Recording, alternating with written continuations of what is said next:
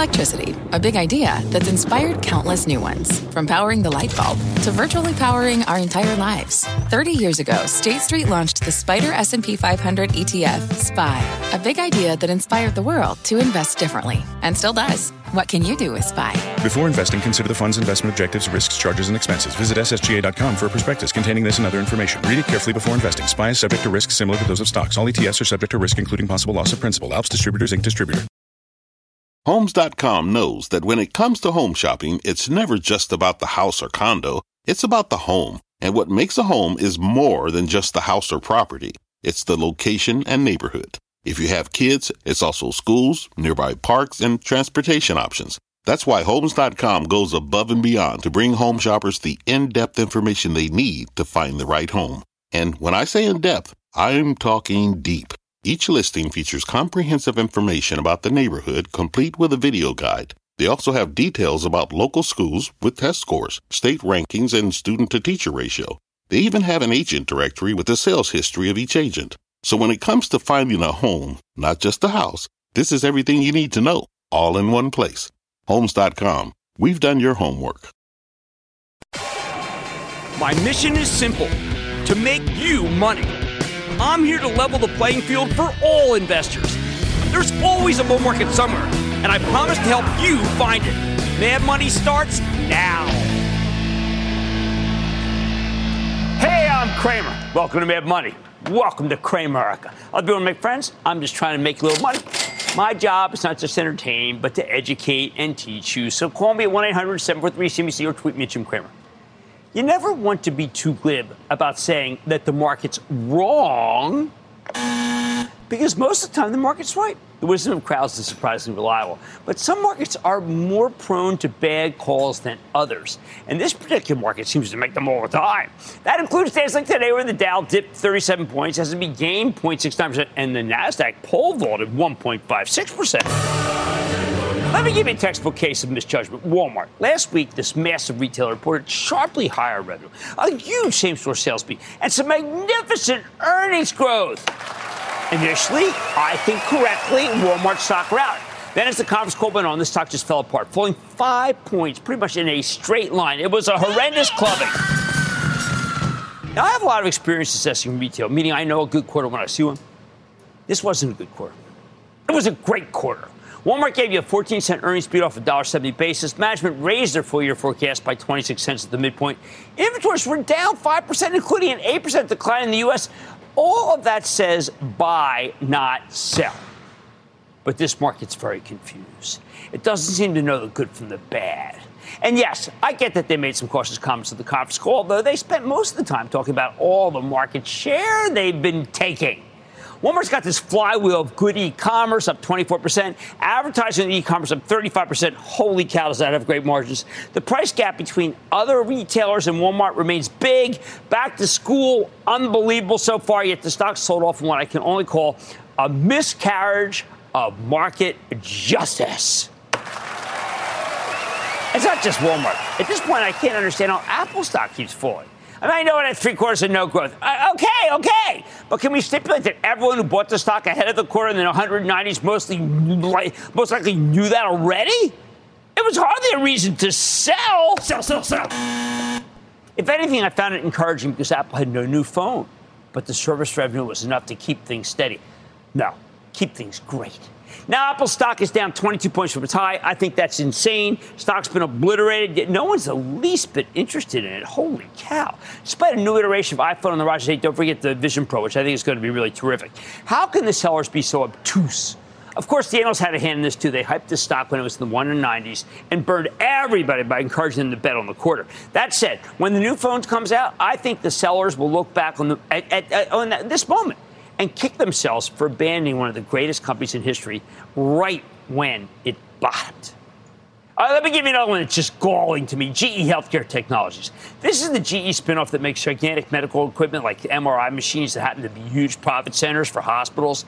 Their equipment will be in tremendous demand next year. Why? Well, when doctors are trying to figure out who can get the new Alzheimer's drugs, they're going to have to do some studies. You'll have to get an MRI to measure the plaque in your brain before you get these new drugs. Look, they can't give them to everybody. They're too expensive. That's just tremendous demand for as far as the eye can see. Yet the stock's down 12 points since GE Healthcare reported. Look, I can't justify that decline. So we bought some more today for my Chapel Trust in order to average down. Yes, we did, because I believe we're right about this one. I just don't think it makes sense. I have to figure the sellers don't understand what I understand, because maybe they didn't run the American Brain Foundation Gale up in Boston this spring like I did. What else? Do you remember the knockout numbers that Microsoft reported? Almost every line was beyond reproach, but nope, the stock's been hammered so hard that we bought it twice on the way down for the Chapel Trust. Yeah, you can follow. Just join the club. Now, this is nonsensical to me. This isn't the usual pressure you might get when interest rates go higher. To me, it feels like incorrect pricing writ large. Microsoft delivered a fantastic set of figures, and nobody cares. Hey, you want a real crazy one? I'm going to let you know one. How about the fact that Meta Platforms crushed the quarter, truly demolished earnings estimates, giving you a sense of how much money they can make on advertising purely by figuring out workarounds from Apple's privacy rules. I figure this is the first of many great quarters. But traders say it's one and done. Let's move on. I say it's time to circle back and buy some. You get the whole quarter for free. That's crazy. Now, if you really want to truly see some psychotic price action, look no further than PANW, Palo Alto Networks, the cybersecurity firm that reported last Friday after the bell. Nikesh Arora, the charismatic CEO, told us over and over again they could only put the earnings out on Friday evening because he had a big sales confab going on that weekend. But there was a widespread belief that the quarter had to be terrible, because why else would they report on Friday night? Nobody ever puts out good news on Friday night, right? I mean, is that where news goes to die? But I trusted Nikesh, which is why we stuck with Palo Alto for the trust. I told you he'd deliver another good quarter, so it was safe to buy. Now, I don't talk to many hedge funds, but oh boy, I was overwhelmed with people urging me to come out here and tell you to give up on Palo Alto. So many of them spoke with such confidence, yet in reality, they knew nothing. They know nothing! Palo Alto's stock soared 15% today because the quarter was phenomenal, but also because there were so many short sellers. You got an amazing buying opportunity because professional money managers couldn't bring themselves to trust one of the best CEOs in the business, one of the best CEOs I've ever met. Finally, there's the case of, yes, indeed, you know I had to mention it, NVIDIA. Here's a stock doesn't know when to quit, especially when the analysts keep battling each other to see who has the highest price target. For me, the price target game on the stock is painful. The house of pain. These target boosts aren't based on any news. It's just the same thing over and over again. NVIDIA, the king of AI. How many times can we hear long live the king and see the stock take it up again on the same story? Beats the heck out of me. Should NVIDIA be up over 36 points ahead of Wednesday's quarter as it was today? Sure, it's got to have a monster earnings breakout, but keep in mind, this company already said its revenues for this quarter would be up much more than the street thought. It can only beat those elevated projections if it gets all the graphics cards it needs from its manufacturers. Remember, they outsource the actual production. One thing's certain, every point NVIDIA stock is put on here just makes its report on Wednesday even more problematic, even bigger in its importance. Let's hope it can smash the estimates. Otherwise, well, you might have a Walmart on your hands. You know my view on NVIDIA? Own it, don't trade it. So don't freak out if the stock sells off after running up insanely into the quarter. Bottom line. Oh, we got a tough market here with the S&P and NASDAQ coming off 3 weeks of losses. But we are very oversold as of this evening. This market's best buys come not immediately after the quarter, but when the wrong-headed sellers or buyers come in. Don't respect your vision. Respect your own. You're better off sticking with your own convictions. And if you're initially wrong, like we were with Microsoft for the Chapel Trust, it's okay. You just buy more into weakness for stocks of companies you believe in. Let's start with Patricia in Florida. Patricia. Hi, Mr. Cramer. This is Charis. Listen, I've been watching you for years. I think you're amazing. Thank you. I have a concentrated position in Amazon and Apple. I mean, really concentrated. And I would like to reduce my position with these two stocks and buy Adobe. I like Adobe. I like Adobe. Now, John Warnock, who just passed away, the co-founder of Adobe, but Shantanu Narayan's doing an amazing job. I think you should not take profits at Adobe. I think you should let Adobe ride. They have got a tremendous AI product. Let's hold on to that. Thank you for your kind comments. Can we go to Andrew in Alabama? Andrew! Jim! Andrew. First, I got to say, amazing tomatoes, Jim, amazing. I want to have an insight on KMI, Kinder Morgan. Buy, sell, or hold. I think that's a ripe, sweet tomato. I don't mind it at all. I take it on maybe a turkey sandwich with mustard and lettuce, maybe some rye. It's good, KMI. It's not great. Enterprise Product Partners is better, and I do prefer ET. ET buy home, all right? All right, this market's best buys come not immediately after the quarter, but when the wrong-headed sellers or buyers come in. Don't respect their vision, respect your own. Mad Money tonight. It's been a tough August with just about 85% of the S&P 500 negative territory for this stupid month. Is it time to start picking among the rubble? I'm sharing where I'm looking for opportunity in this tape. Then Starboard Value acquired a stake in Bloomin' Brands, the company behind Outback Steakhouse.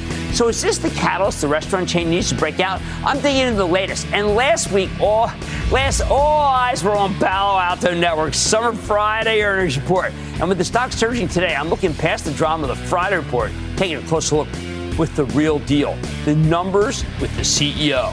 So stay with Cramer.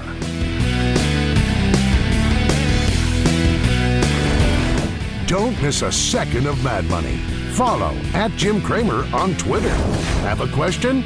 Tweet Cramer. #MadTweets. Send Jim an email to madmoney@cnbc.com or give us a call at 1-800-743-CNBC. Miss something? Head to madmoney.cnbc.com. Take your business further with the smart and flexible American Express Business Gold Card.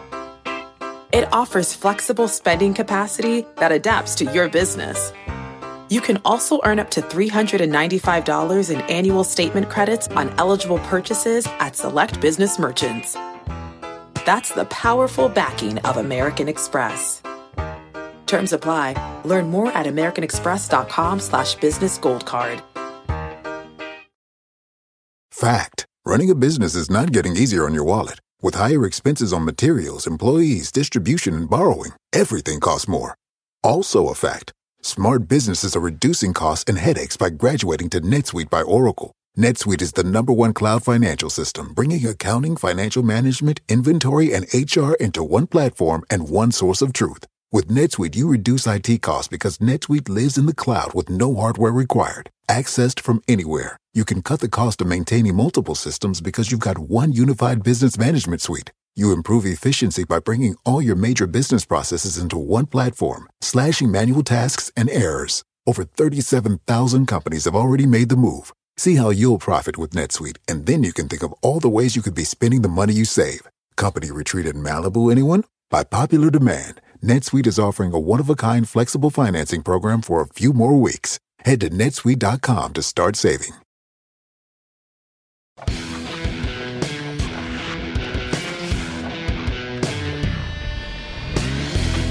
I warned you that August could be ugly. And sure enough, the S&P 500 and NASDAQ have been down for 3 straight weeks. At the beginning of the month, we brought on the legendary market historian Larry Williams as part of Chart Week. And he urged patience, remember letter P? Because his near-term outlook was pretty negative. He figured you'd get better buying opportunities if you waited. Unfortunately, I think we could have more pain in store for us before the selling ends, especially with Jay Powell's speech in Jackson Hole coming in Friday.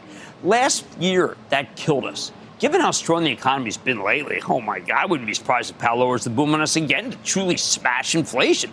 But you know what? We've had a pretty harsh decline here. The market's very oversold. Funny thing about stocks, they do get cheaper as they go down. That's why all week I want to highlight my favorite names that have come in the most in August, searching for buying opportunities. Now, there are 82 names in the S&P 500 that are down more than 10% for the month. We searched that list for potential buying opportunities, and I'll be telling you the results for the rest of the week. Tonight, I want to start with Etsy, Johnson Controls, On Semiconductor, Wynn Resorts, and Ventas. Etsy is the third worst performer in the S&P this month so far, down nearly 28%. The online platform for handcrafted items has been obliterated. But I feel comfortable sticking my neck out here because we just spoke to the CEO on August 3rd and got the sense that Etsy's business is doing just fine, thank you. The problem here is that the stock's in an uncomfortable place, not growing fast enough to be a growth stock, not cheap enough to be a value stock. That is a common dilemma. Why do I like it then? Because Etsy did something surprising. Even as the pandemic receded, they retained their active buyers and sellers. In fact, active buyers hit a new record this quarter. Their gross merchandise sales were positive in May, June, and July. Most importantly, When all is said and done, I think Etsy will be one of the top e-commerce platform survivors remaining, one that can grow steadily and profitably into the future. Plus, after the recent sell-off, the stock's trading at less than 27 times earnings. Now, look, that's not unreasonable given the fact that Etsy's expected to grow earnings at a 15% clip next year. That's fast. I'm cautiously optimistic on this one going to the holidays, too. All the more reason to buy it into weakness. Just remember to buy gradually on the way down because all these August losers could go lower before they go higher. Next up, many industrials have sold off hard this month, including Johnson Controls, which makes building products, including HVAC equipment and safety gear. Now, this stock's down 15% for August. Wow. Now, some of that's because the sickles went out of style this month, but a lot of it's because Wall Street didn't love the results when Johnson Controls reported back on August 2nd. That quarter wasn't perfect, but it certainly wasn't horrible. Johnson Controls missed revenue expectations slightly, 9% organic growth. The street was looking for 9.9%. Big deal. And they only matched the earnings expectations. They didn't blow them away. Meanwhile, management's guidance for the next quarter was a bit light. They also cut their full-year organic sales forecast ever so slightly. There. Now you got all the bad news. Does that justify 16% pullback in Johnson Controls stocks since the quarter? I see a company that's participating in the construction boom that's coming with the rise of reshoring. They're going to win on that, whose earnings are expected to grow from $3 per share last year to $3.55 per share this year and to $4 next year. What more could you want? Stock now trades at less than 15 times next year's number. Bargain. I think Johnson Controls looks pretty juicy at these levels. No, it isn't doing as well as Carrier Train Tech, but that doesn't justify this kind of weakness. It reminds me of the stocks I highlighted at the top of the show. Oh, then there's one old favorite of the show, ON Semiconductor. This is a terrific company that's been hit hard. The stock's down 14%. Wait a second. I mean, Wall Street doesn't like that this company sells tons of chips to the auto and industrial end markets. I think the sell-off here, though, is absurd. To put it simply, ON Semiconductor reported a magnificent quarter at the end of July. I loved it. Clean top and bottom line beat, with management giving us tremendous guidance for the next quarter. But they sell to the automakers, and everyone's terrified of a possible strike by the UAW. Remember, September 14th, the drop dead there, hence the sell-off. I think this one's worth the risk, though. What else? Well, many of the gambling stocks that made our August losers list include Wynn Resorts. Now, this is a stock we own for the Chapel Trust. It's down almost 14% north to date. I mean, this is unbelievable. As best as I can tell, the negativity here is related to concerns about China, which are not illegitimate, given that Wynn has two large casinos in Macau. In normal times, they make up the bulk of the business. However, you've got to remember, Macau had almost no activity last year thanks to China's draconian COVID policy. Case in point, in July, Macau gaming revenue was up more than 4,000% year over year. And just about a week ago, we learned that Macau had the most daily visitors since the onset of the COVID-19 pandemic. So maybe the economic woes in the mainland China will hurt Wynn's Macau business. But honestly, how much worse could it get after multiple years of pandemic lockdowns? So far, the numbers show that Macau's bouncing back. Don't forget, China has the same long on money, short on time zeitgeist as everyone else. If anything, they might be even more eager to travel because their government's restrictions were so much more onerous than everybody else's. Rather than try to get ahead of something that may or may not happen halfway across the world, I prefer to focus on actual information like the second quarter results that Wynn reported a week and a half ago. The numbers were just plain out excellent, okay? With a comfortable revenue beat and, by the way, a huge earnings beat.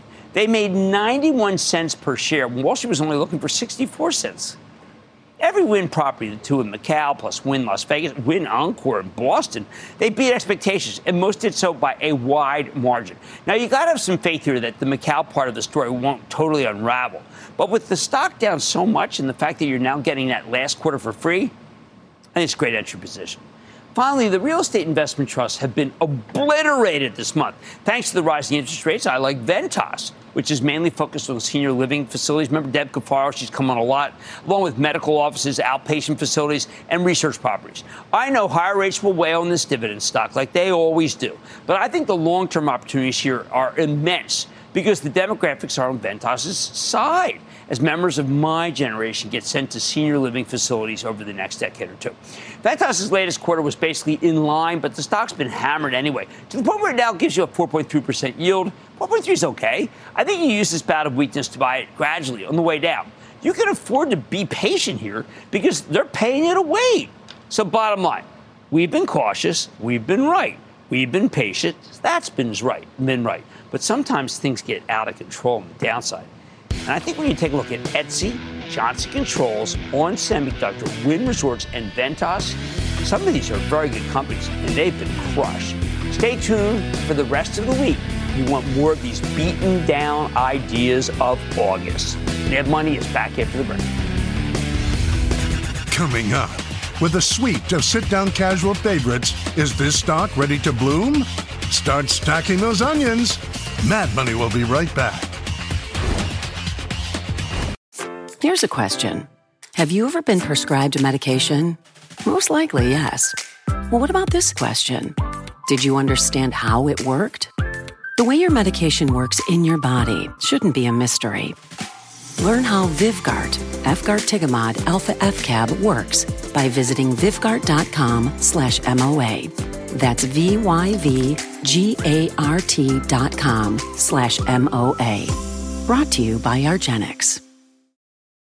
When you're hiring, the best way to search for a candidate isn't to search at all. Don't search, match with Indeed. Indeed is your matching and hiring platform with over 350 million global monthly visitors, according to Indeed data, and a matching engine that helps you find quality candidates fast. Use Indeed for scheduling, screening, and messaging to connect with candidates faster. Plus, 93% of employers agree Indeed delivers the highest quality matches compared to other job sites, according to a recent Indeed survey. Leveraging over 140 million qualifications and preferences every day, Indeed's matching engine is constantly learning from your preferences. Join more than 3.5 million businesses worldwide that use Indeed. Listeners of this show will get a $75 sponsored job credit to get your jobs more visibility at Indeed.com/madmoney. Just go to Indeed.com/madmoney right now and support this show by saying you heard about Indeed on this podcast. Indeed.com/madmoney. Terms and conditions apply. Need to hire? You need Indeed.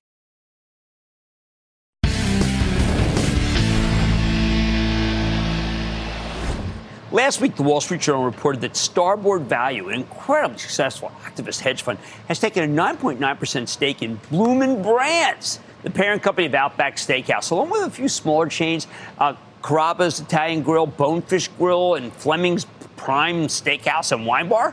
Hey, that got me intrigued.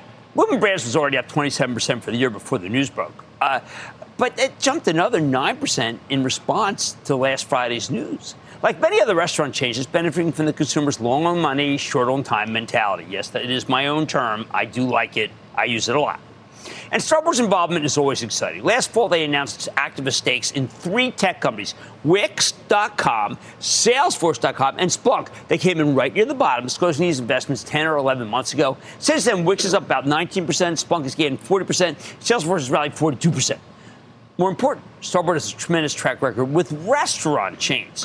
They made their name nearly a decade ago with a campaign targeting Darden. That's the parent company of Olive Garden. They spearheaded a turnaround at Papa John's, too. If you're trying to piggyback on their activist campaigns, you made out like a bandit. I wouldn't be surprised if Bloomin' Brands plays out the same way. So let me walk you through what Starboard's done in the past, because I need you to understand why I trust their judgment here. First, let's start with the Darden campaign. After Starboard announced the stake at the end of 2013, they quickly dialed up the pressure on Darden's management, launching a proxy contest a few months later. This is because the company is trying to sell off Red Lobster without seeking shareholder approval. Now, the Starboard team produced a 294-page turnaround plan in September of 2014, which addressed everything from the executive use of corporate jets and limousines to restaurant operations, including the quality of Olive Garden's breadsticks and the fact that it wasn't salting the water before cooking its pasta. Heresy for Italian restaurants. They know nothing! Their case was so convincing that they successfully voted out Darden's entire board of directors a month later.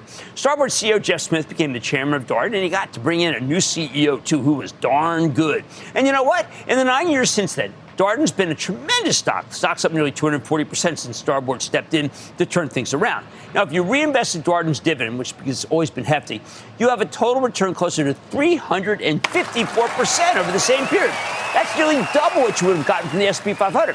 Starboard mostly cashed out in 2016 when Smith stepped down as chairman. But even if you got out then, you would have had a 60% return versus 19% for the S&P 500. Any way you slice it, this was a home run. How about Papa John's turnaround? Oh, get this. In February 2019, Starboard announced had taken a big stake here at a time when Papa John's had taken a series of dramatic hits to its reputation. The previous summer, the founder and former chairman had been forced out. There was a video of him saying a word you just can't say. So Papa John's was struggling, and they started looking for money. Starboard was willing to kick in $200 million, very different situation from Darden, because here they were welcomed with open arms. Jeff Smith quickly became the new chairman. A few months later, he brought in a new CEO, the excellent Rob Lynch, been on the show. And since then, Papa John's been through a miraculous turnaround, frankly. They improved their technology, revamped their menu, embraced third-party delivery platforms, and then they brought in Shaquille O'Neal as a board member and the new face of the brand. By the way, Shaq's not just one of the greatest centers of all time. He happens to be a terrific business person. He's a really smart guy. Now, even when you consider that Papa John's got a huge boost from the pandemic, Starboard's results have been remarkable. The stock was at $38 before they disclosed their investment and ultimately surged to an all-time high of $140 in late 2021. Since then, it's pulled back to the mid-70s thanks to the post-pandemic sell-off, but it's still roughly double where it was trading when Starboard stepped in during a period where the S&P is up just 63%. And that's why this Bloomin' Brands story screamed higher on Friday when we learned about Starboard's involvement. I think there's a case to be made that an activist investor might be useful here. Stock's only up about 19% over the past 10 years, which is pitiful compared to the 168% of the S&P gain. 168 versus that? Holy cow. Basically, Bloomin' was taken public by its former private equity owners in 2012. It had a nice run out of the gate, and then it's pretty much stalled out entirely. Plus, the stock trades at a considerable discount to similar chains. Bloomin' sells for 9.4 times this year's earnings estimates. That's slightly cheaper than Brinker, the parent of Chili's, and much cheaper than Cracker Barrel, Denny's, Darden, or Texas Roadhouse. Of course, it's cheaper for a reason. All those companies have expected to have double-digit earnings growth next year, while Bloomin's on track to have a slightly down year. Not good. In its latest quarter, Bloomin' Brands technically reported inline sales and decent earnings, but the bar was very low. Their total domestic same-store sales grew by just 0.8%, weighed down by 0.6% domestic growth at their largest brand, Outback Steakhouse. Management guidance for the current quarter is merely in line, and their domestic same-store sales outlook came in weaker than expected. In response, the stock tumbled 7% over the next 4 days. Clearly, something is wrong here. Ask not for whom the onion blooms, it blooms for thee. So a smart activist firm like Starboard could potentially do a lot good here, especially when you remember that they know exactly how to turn a struggling restaurant chain around. They've been there, done that. At this point, we don't know what Starboard's plan is. We don't know if they're taking a hostile approach or if management is eager to work with them. Personally, I'd love to see another 300-page deck on what Bloomin's doing wrong, like they did at Darden. Will they advocate for changes in Outback's signature Bloomin' Onion? Can the Kookaburra wings be better? Is Carrabba's strong enough to spin out on its own? We just don't know what Starboard's plans are at this point. But I do believe they have a plan, and I'm confident it'll be better than whatever this company's doing right now.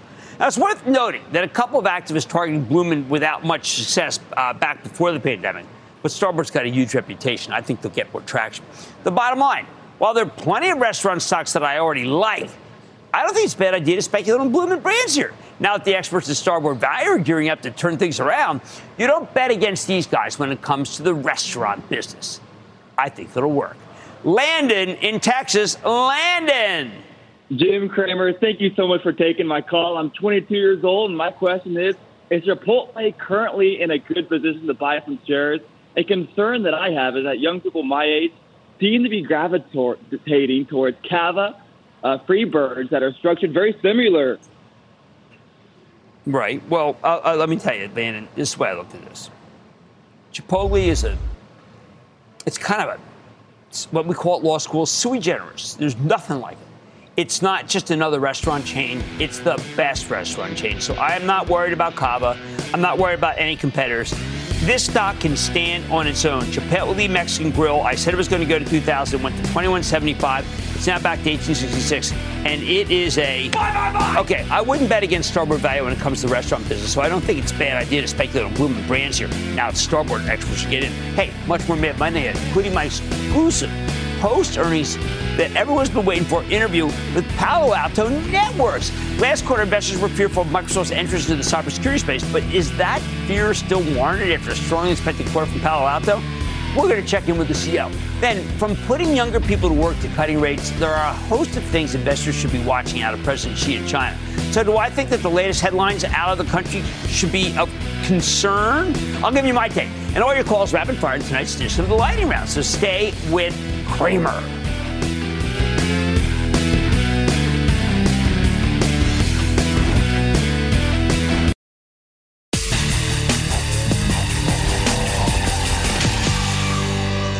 What do we do with Palo Alto Networks, the best-of-breed cybersecurity outfit, now that its stock has soared 15% today in response to a great quarter on Friday?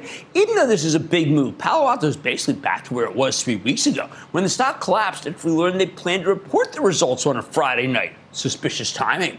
Turns out there was nothing to worry about at all, but is it too late now to buy it? It's gone up a lot. Earlier today, we checked in with Nikesh Arora. He's the chairman and CEO of Palo Alto Networks. Take a look. First, Nikesh, it is great to see you, and I want to know whether you would ever report on a slow Friday afternoon again, given the fact that that became what people were talking about, rather than the fact that you continue to distance yourself from the rest of the industry. Well, nice to see you as well, Jim. Look, Jim, we were trying to do three things. One, we're trying to make sure we get our earnings out there and give a full year forecast, but we want to give it a longer-term context because there's lots of uncertainty in macro.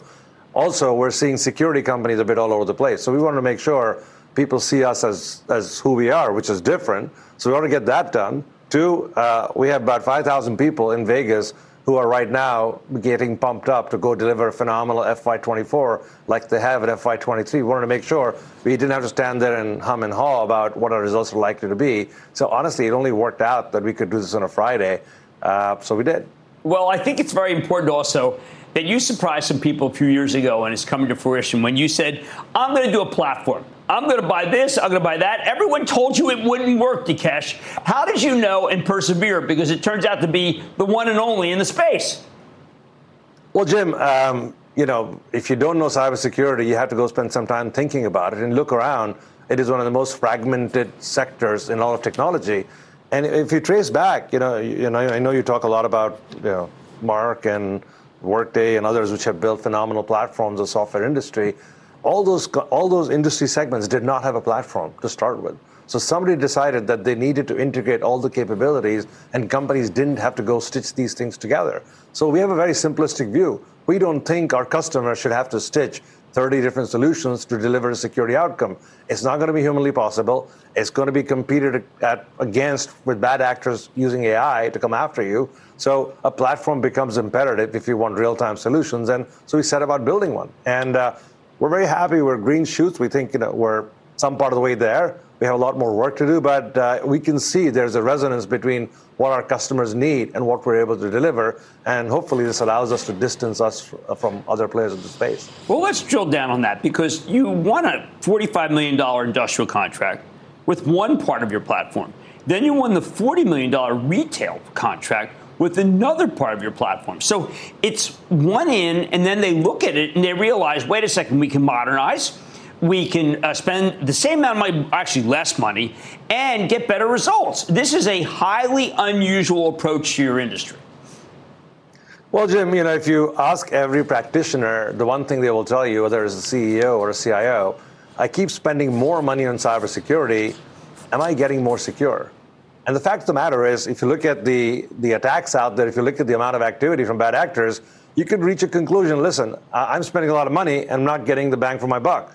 And part of what one has to do is try and figure out how to deliver those great security outcomes and try and make sure that you do that in sort of a cost-contained fashion. So part of our platform approach also allows you to consolidate spend across multiple vendors. And when you do that, you get a better security outcome. You possibly spend less or the same, and you spend less on resources because you're no longer maintaining 30 different things, which also requires a lot of human capital.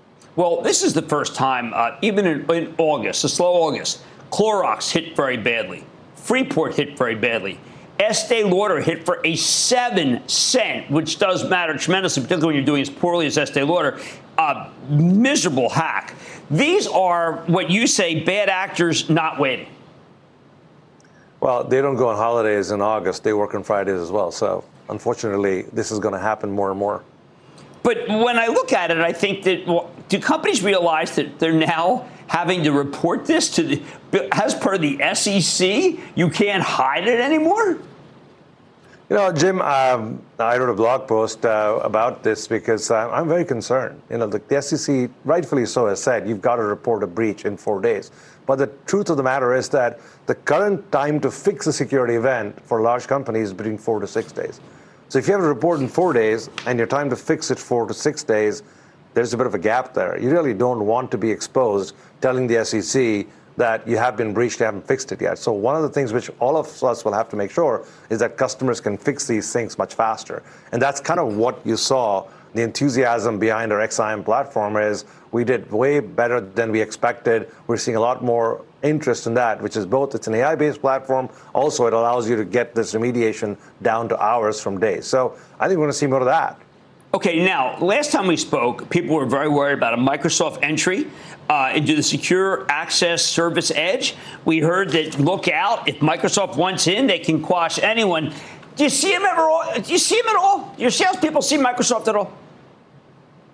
Well, Microsoft's a large player. They're extremely successful. They have a reasonably well-sized security business.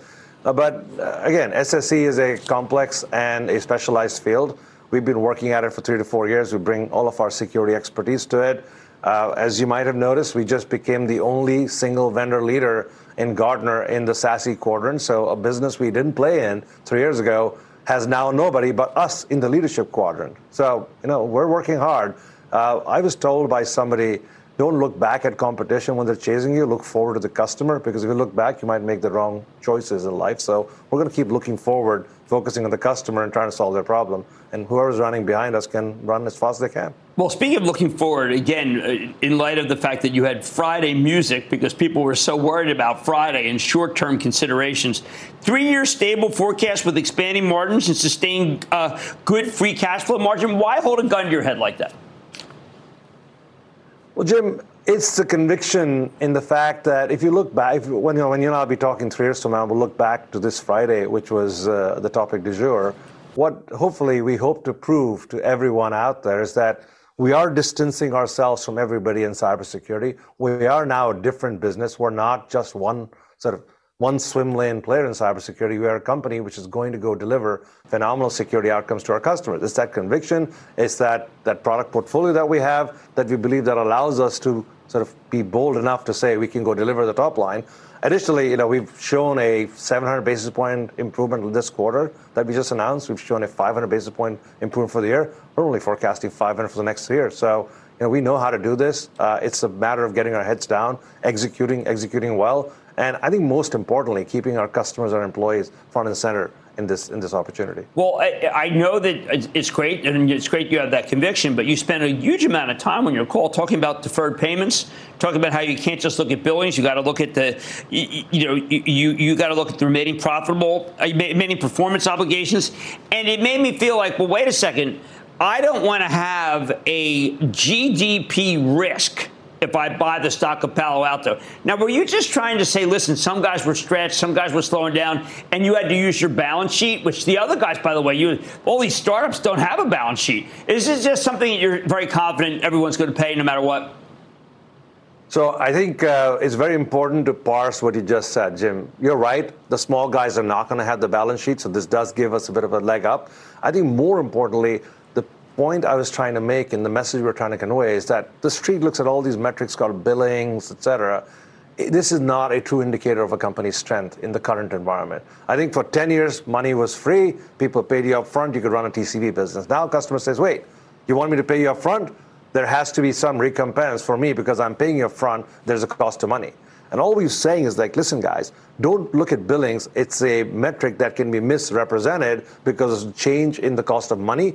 The real metric is RPO. And our RPO growth grew 30%. It's been growing close to 30% for the last 3 years. And that's what I'm trying to say. Look, the underlying strength is there. Don't get head faked by this notion of reported billings, because the same deal could be 3x or 1x depending on when the customer pays me.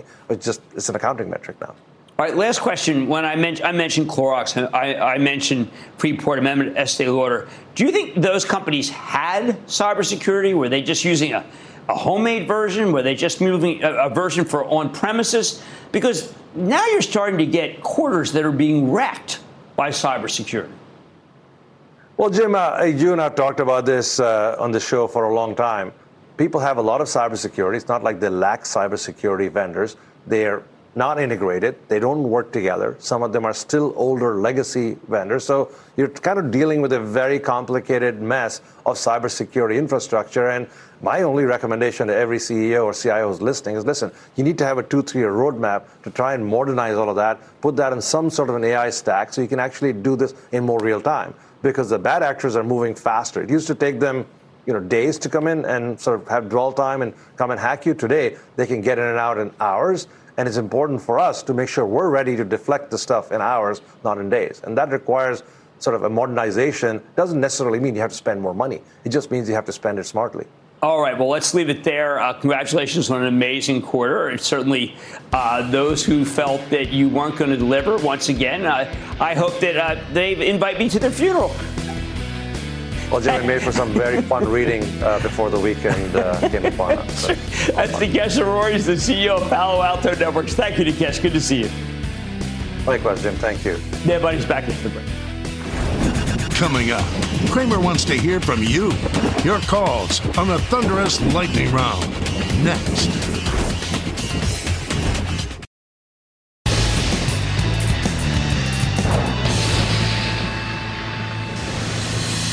It is time! It's time for the lightning round. Play the sound. And then the lightning round is over. Are you ready, Ski? That's over the lightning round. I'm going to start with Bill in Massachusetts. Bill. Hey, Jim, I'm giving you that quad booyah today. I'm real happy. I love it. Thank you. Jimmy Chill says thank you. I want to thank you for NVIDIA, Palo Alto, Meta, and Eli Lilly, all killing it. We've had some winners. All of them. I'm proud that we've had some winners. We've got some stinkers, but we're winners. That's what matters. How can I help? You're a winner in my book. I had a question on applied materials. About a month ago, 6 weeks ago, you talked about it, and I was wondering, I bought two shares on Thursday. Bill, I reported a monster quarter, but it's not done going higher. I think that Gary's doing a super job. We want to stay along that one. Let's go to Brandon in New Jersey. Brandon. Hey, Jim. Hi, Brandon. So I was wondering what your thoughts were on TIXT, TELUS International. TELUS, I think they're a loser. I mean, honestly, they're just doing a terrible job. We do not need that. There's like 40 other guys in that same space that are better. Let's go to David in South Dakota. David. Hey, Jim. I have a question for you. Okay. I was wondering what you thought about the company Tudor Printing, ticker symbol TPC. I think those guys are just where you should be right now. I think they're going to come out of this thing. They've been in a funk. It's a small cap stock, and they're going to get good contracts, and I think they're going to do very well with all the federal money. That's a very cool and interesting call. Thank you. Hey, how about Grace in California? Grace. Hi, Mr. Cramer. I have a question about Google. Is it a good buy now?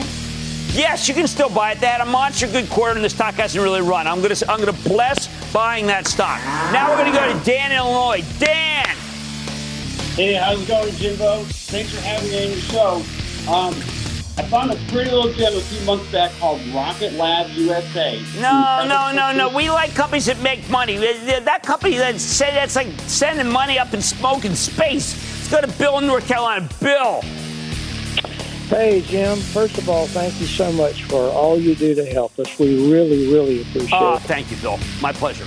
My stock is Neo Incorporation. No, we're not buying any Chinese stocks. I know that they're getting subsidized by the government. They're doing well. So is look, there's like 3 of them that are doing well, but I'm not buying it.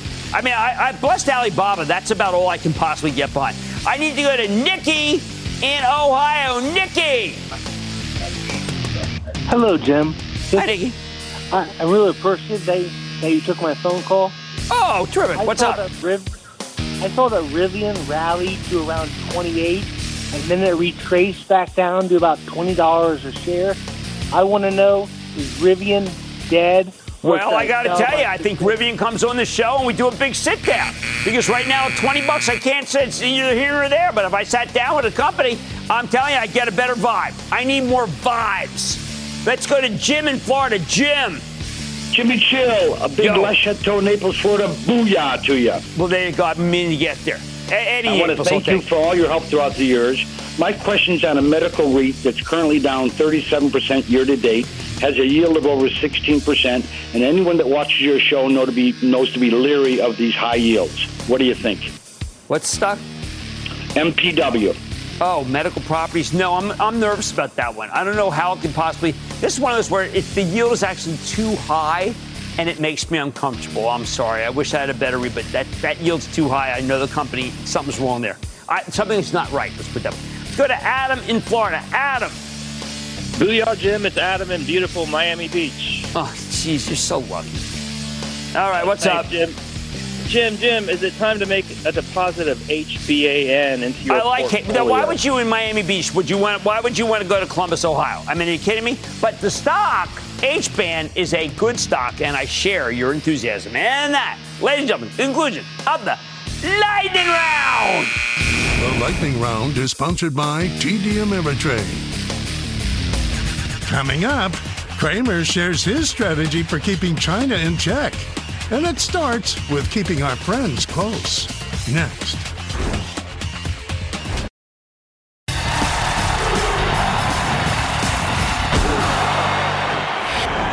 After years of being told that the Chinese government's run by geniuses with incredible foresight, the mainstream press is now taking a very different line.